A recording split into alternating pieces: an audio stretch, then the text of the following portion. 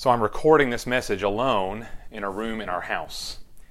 Chances are you're listening to it in a similar setting because we are being called right now to social distancing, in some cases self-isolation, to protect ourselves and to protect each other from a deadly virus. And maybe the strangest part of all this, we're all hunkering down, hiding from an enemy we can't even see, from a virus so small that if we didn't know any better, if we just looked outside at the coming of spring, the blooming of flowers, the greening up of the trees and the grass, we might just assume that everything was right with the world. The weather's been pretty good this week for the most part. We've been outside in the backyard with our kids.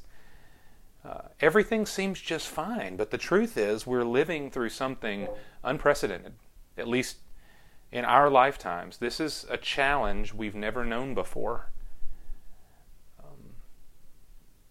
And so I realize there are about 600,000 blogs and articles and sermons filling the internet right now, telling us how to deal with this new reality. Lots of good material out there. But I want to encourage us today to root ourselves deeply in the 23rd Psalm. The most famous psalm. It's one that we all know, and many of us, perhaps we know it by heart. But I want us to look at it with fresh eyes together. Because of the words of the 23rd Psalm have the power to sustain us and strengthen us in every circumstance. I want us to look together today at how unique and precious relationship with God. And of course, what David says about himself applies to all of us. And so I'm going to read Psalm 23 in full, and then we'll go back and look at the details verse by verse. If it helps you to have your open Bible here, I would encourage that. But even right now, as I read these words, I'd invite you to close your eyes and very slowly let's savor this psalm together. Psalm 23, a psalm of David. The Lord is my shepherd. I shall not want. He makes me lie down in green pastures. He leads me beside quiet waters. He restores my soul. He guides me in the paths of righteousness for His name's sake. Even though I walk through the valley of the shadow of death, I fear no evil, for You are with me.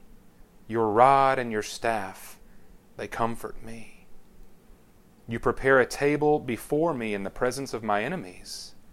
You have anointed my head with oil. My cup overflows. Surely goodness and loving kindness will follow me all the days of my life, and I will dwell in the house of the Lord forever. The Lord is my shepherd, I shall not want. When David opens this psalm, he's speaking about God, and the truth is there are many things David could say right here that would be true and valid. He could have started the psalm by saying, the Lord is my creator. The Lord is my judge, my lawgiver. All true. But to say the Lord is my shepherd is really an amazing statement, because a shepherd is not a figurehead. A shepherd is an intimate caretaker.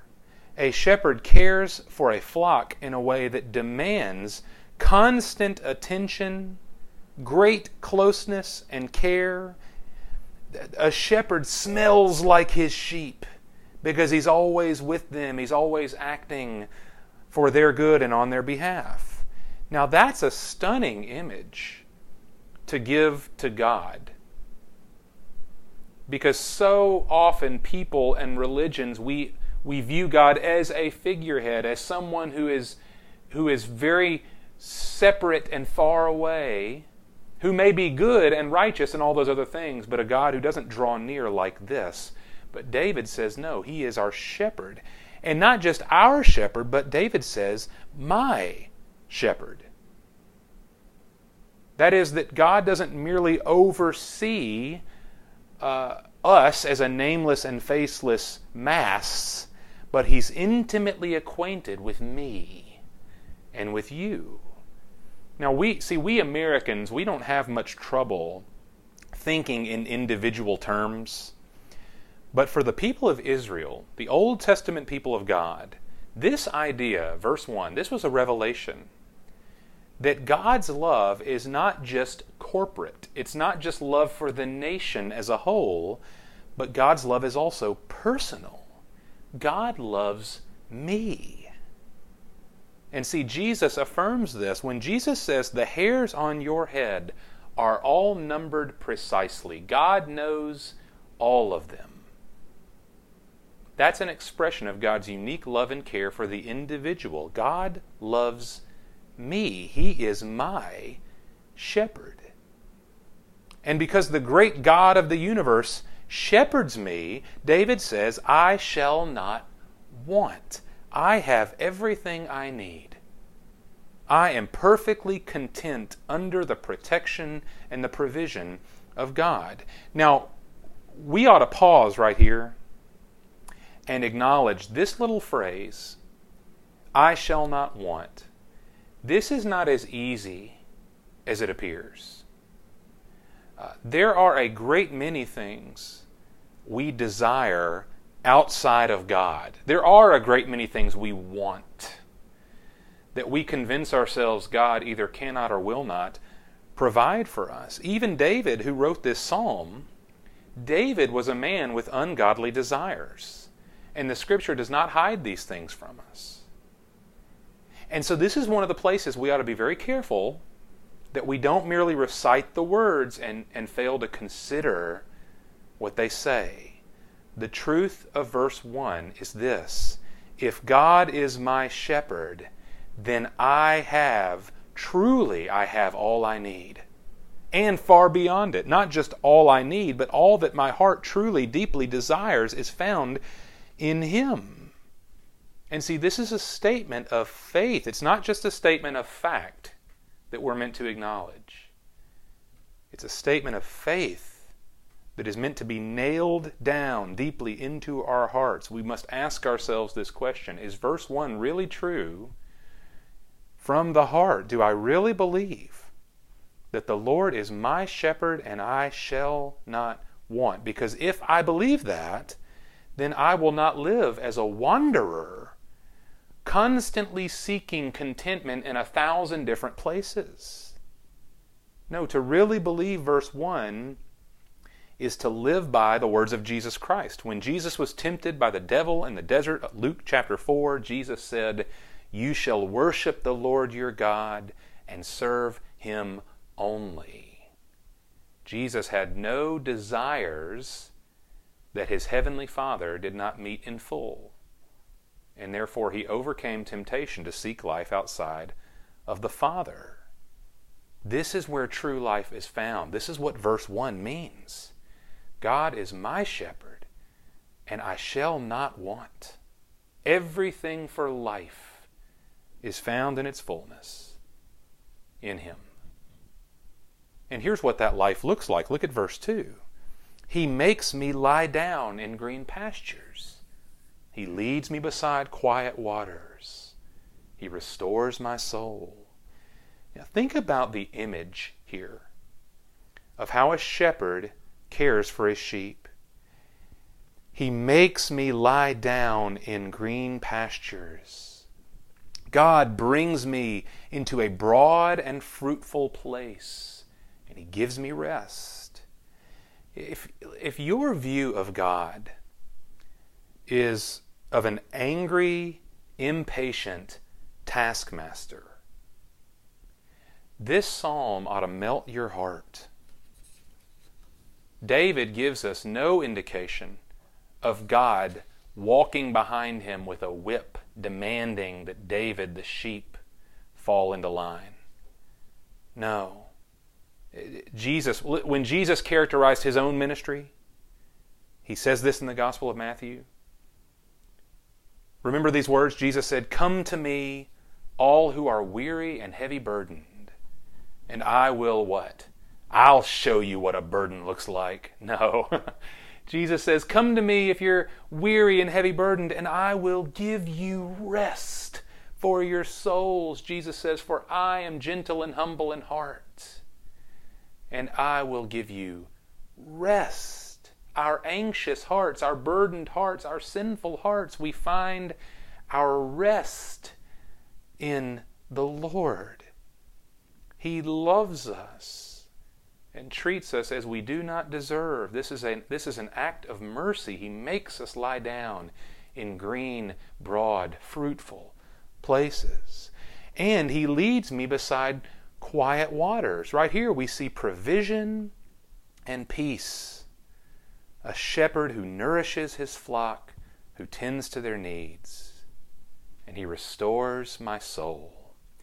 I think all of us have a deep down nagging fear that if we really commit ourselves to God, if I really trust Him and truly obey Him, then God's going to ruin me.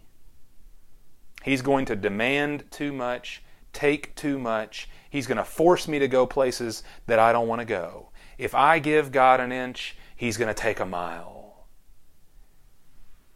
And so we're tempted to give God our worship and our allegiance, yes, but only so much. Only to a fine point where we don't want to give God everything because deep down, I don't really trust that God is entirely for me. But again, this psalm is meant to melt us down. Look what David says. He restores my soul. He renews. He revives. God gives us life in place of death.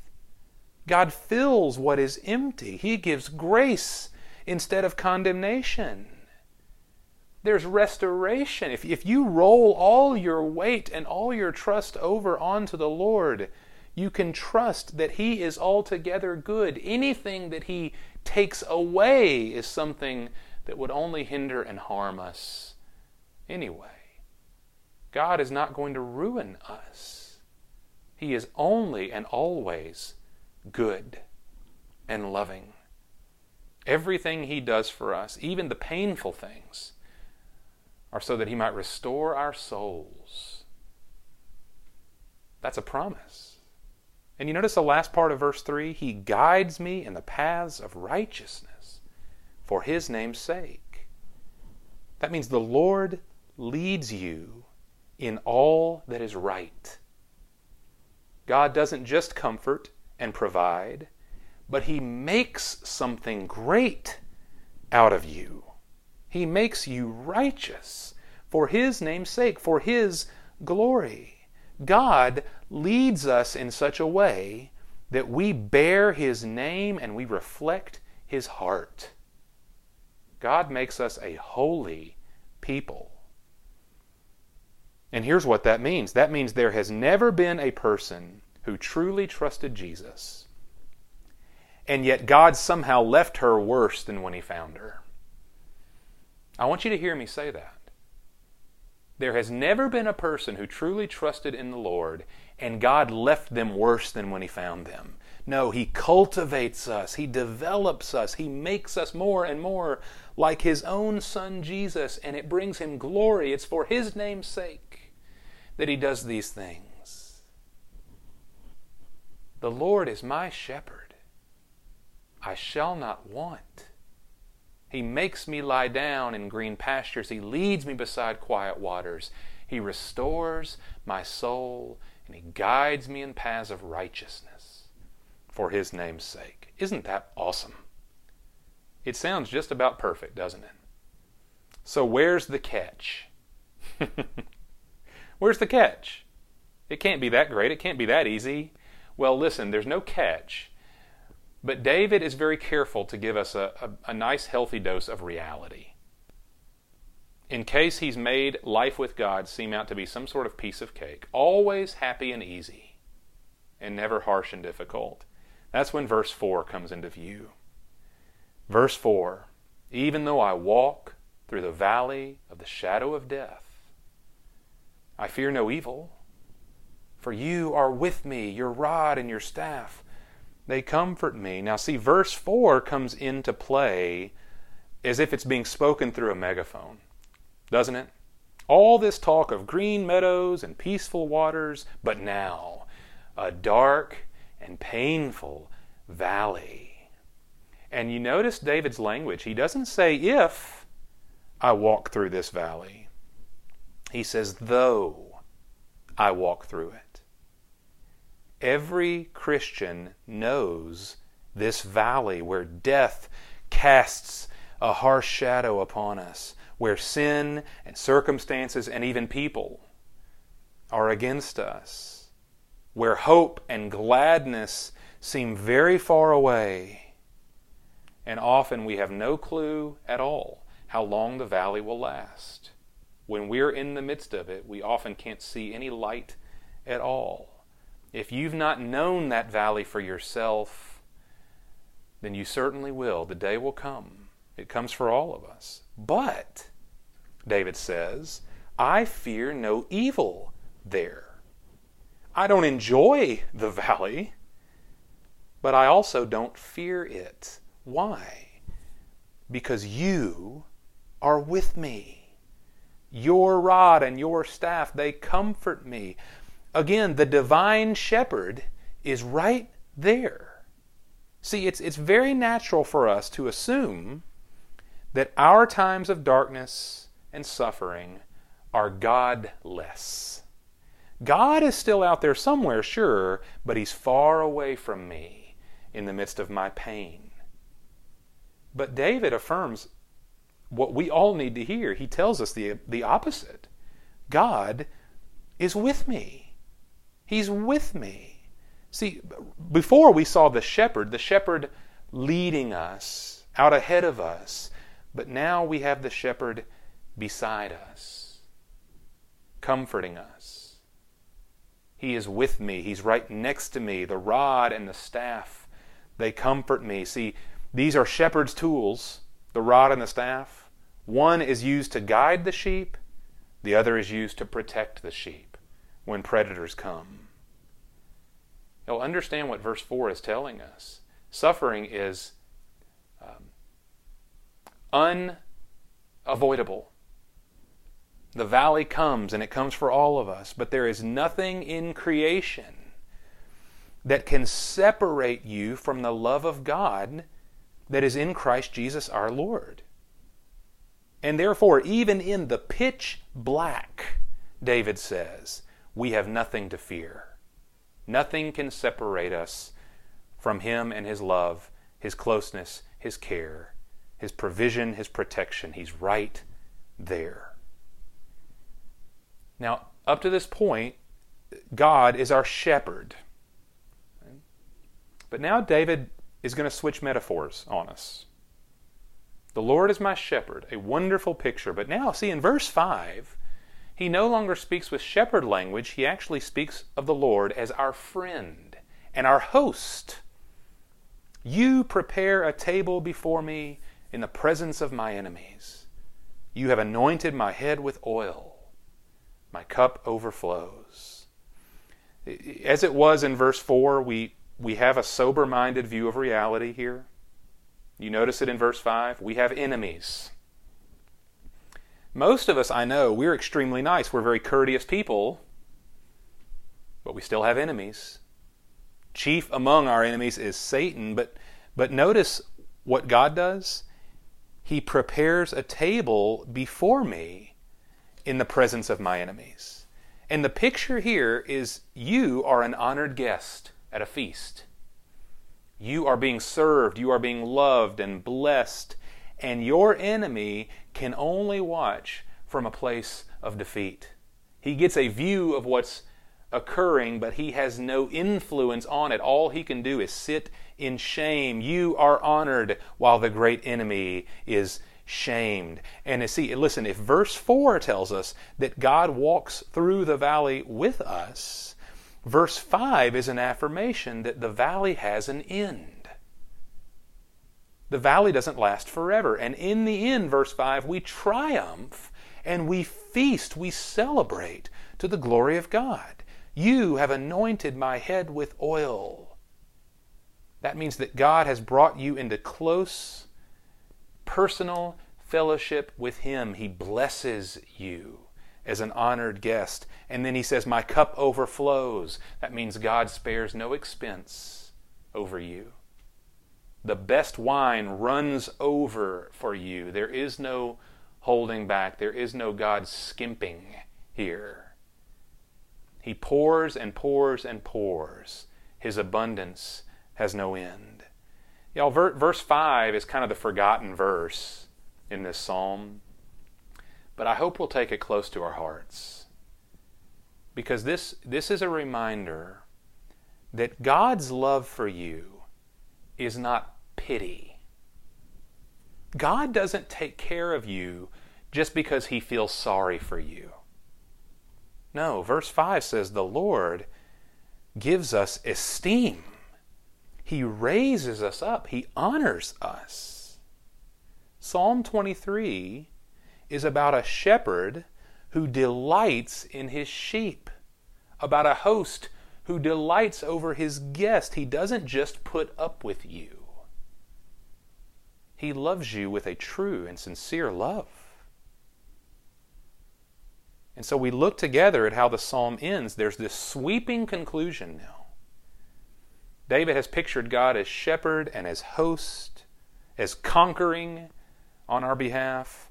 And now here's the result. Verse 6, surely goodness and loving kindness will follow me all the days of my life, and I will dwell in the house of the Lord forever. Remember, in the beginning of Psalm 23, God leads us. Then in verse 4, He comes beside us. Now in verse 6, notice, goodness and mercy follow us all of our days.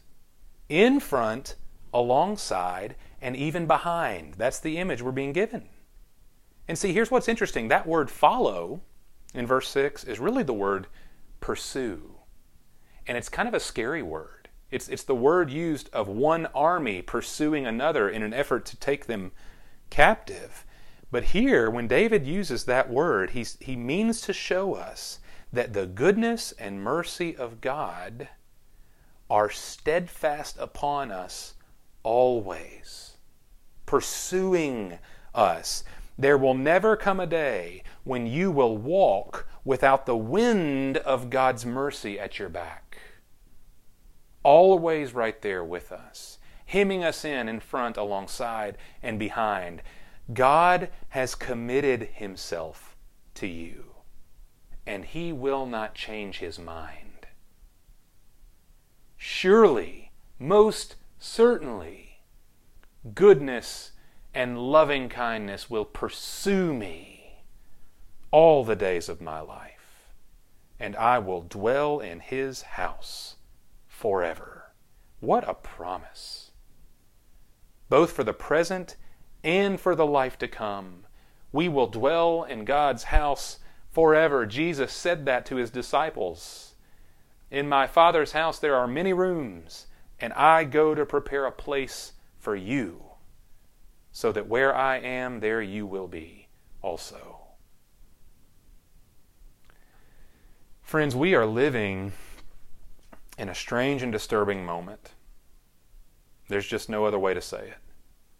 And at this point, we can't see what is to come, and we really have very little control over what is to come.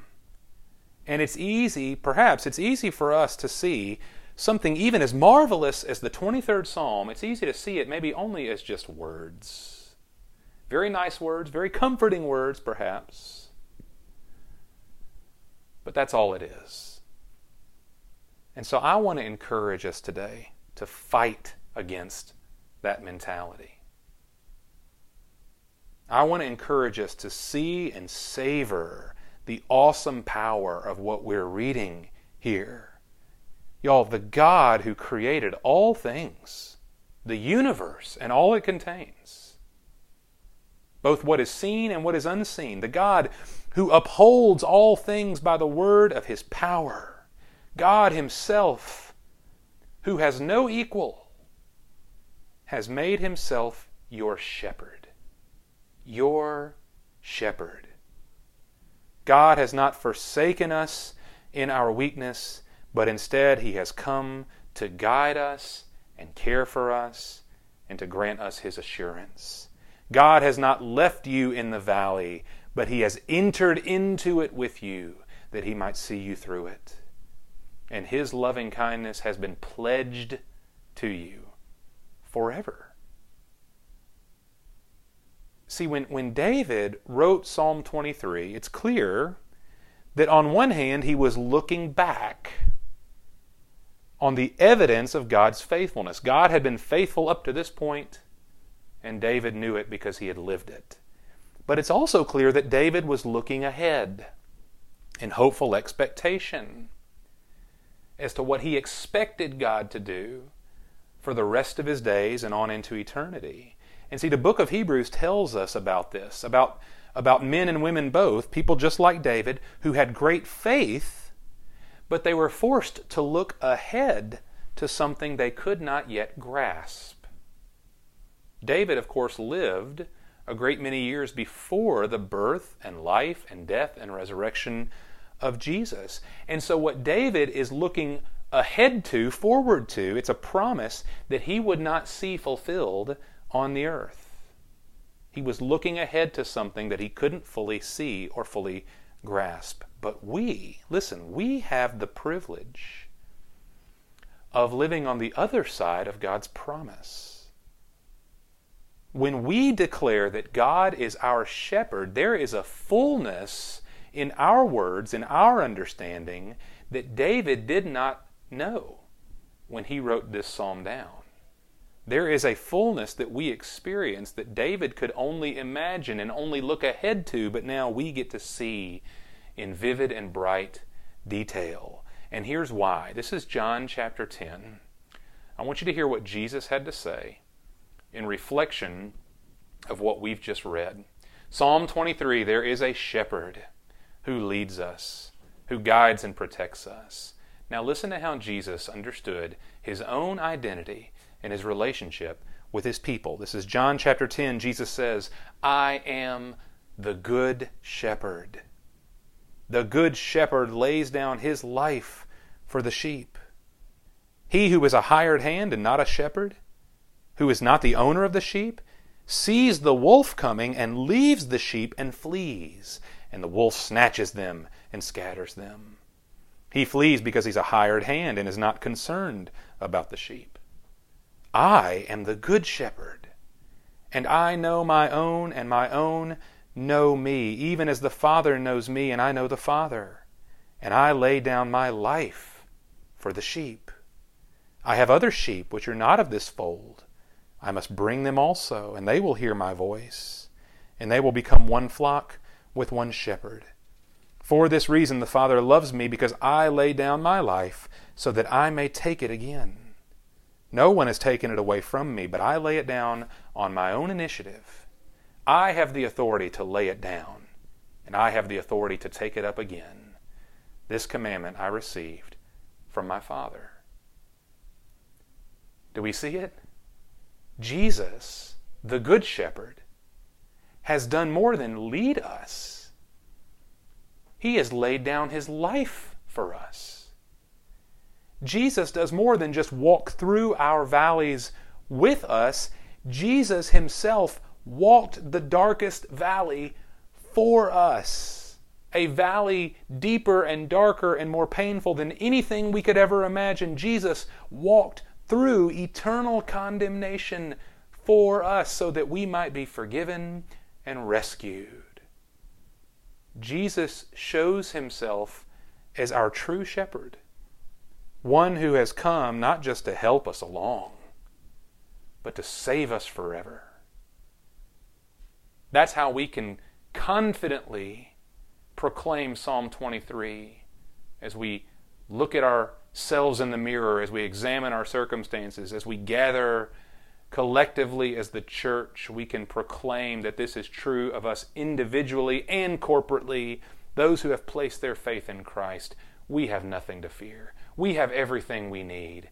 We know for certain that God vanquishes the great enemy and that He will forever make our cups overflow. We will experience His glory in full forever. His goodness and loving kindness will never leave us. We know it for certain because we have seen the fullness in the person of Jesus Christ, and we have placed our faith in Him. See, Psalm 23 tells the story of a God who is utterly committed to us, no matter what, from beginning to end.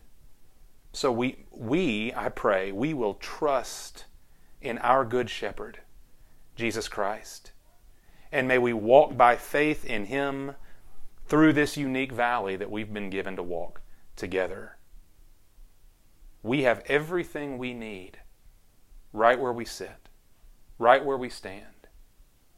And we can navigate uncertain times because we have a Good Shepherd in front to lead, alongside to comfort, and whose goodness pursues us forever, both now and on through eternity.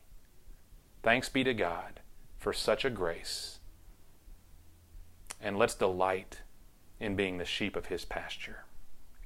Father God, will You grant us this grace today, not only to nod our heads and agree with the words of this psalm, a psalm we're surely very familiar with, but Lord, as we see it afresh, Lord, would You put this truth so deeply down into our hearts that it changes how we think, it changes how we view the world, it changes how we navigate our present moment. That we would have a confidence and a joy and a contentment and a hope that is unshakable because we have a Good Shepherd who laid down His own life for His sheep. Lord, give us faith to believe in Jesus Christ in deeper and more wonderful ways than we've ever known Him. And Lord, this is a situation we would never have chosen. It's a situation we lament.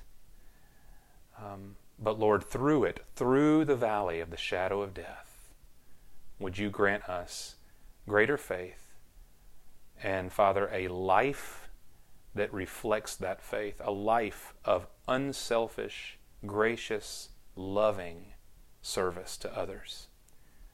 Father, change us from top to bottom, from inside out, through the wonderful, precious truth that You've given us in Your Word. Father, make Your Spirit to dwell in us in powerful ways, to grant us faith and courage, hope and light in a world right now that is very dark. We love You and ask Your mercy, Lord, to be rich upon us. In Christ's name, amen.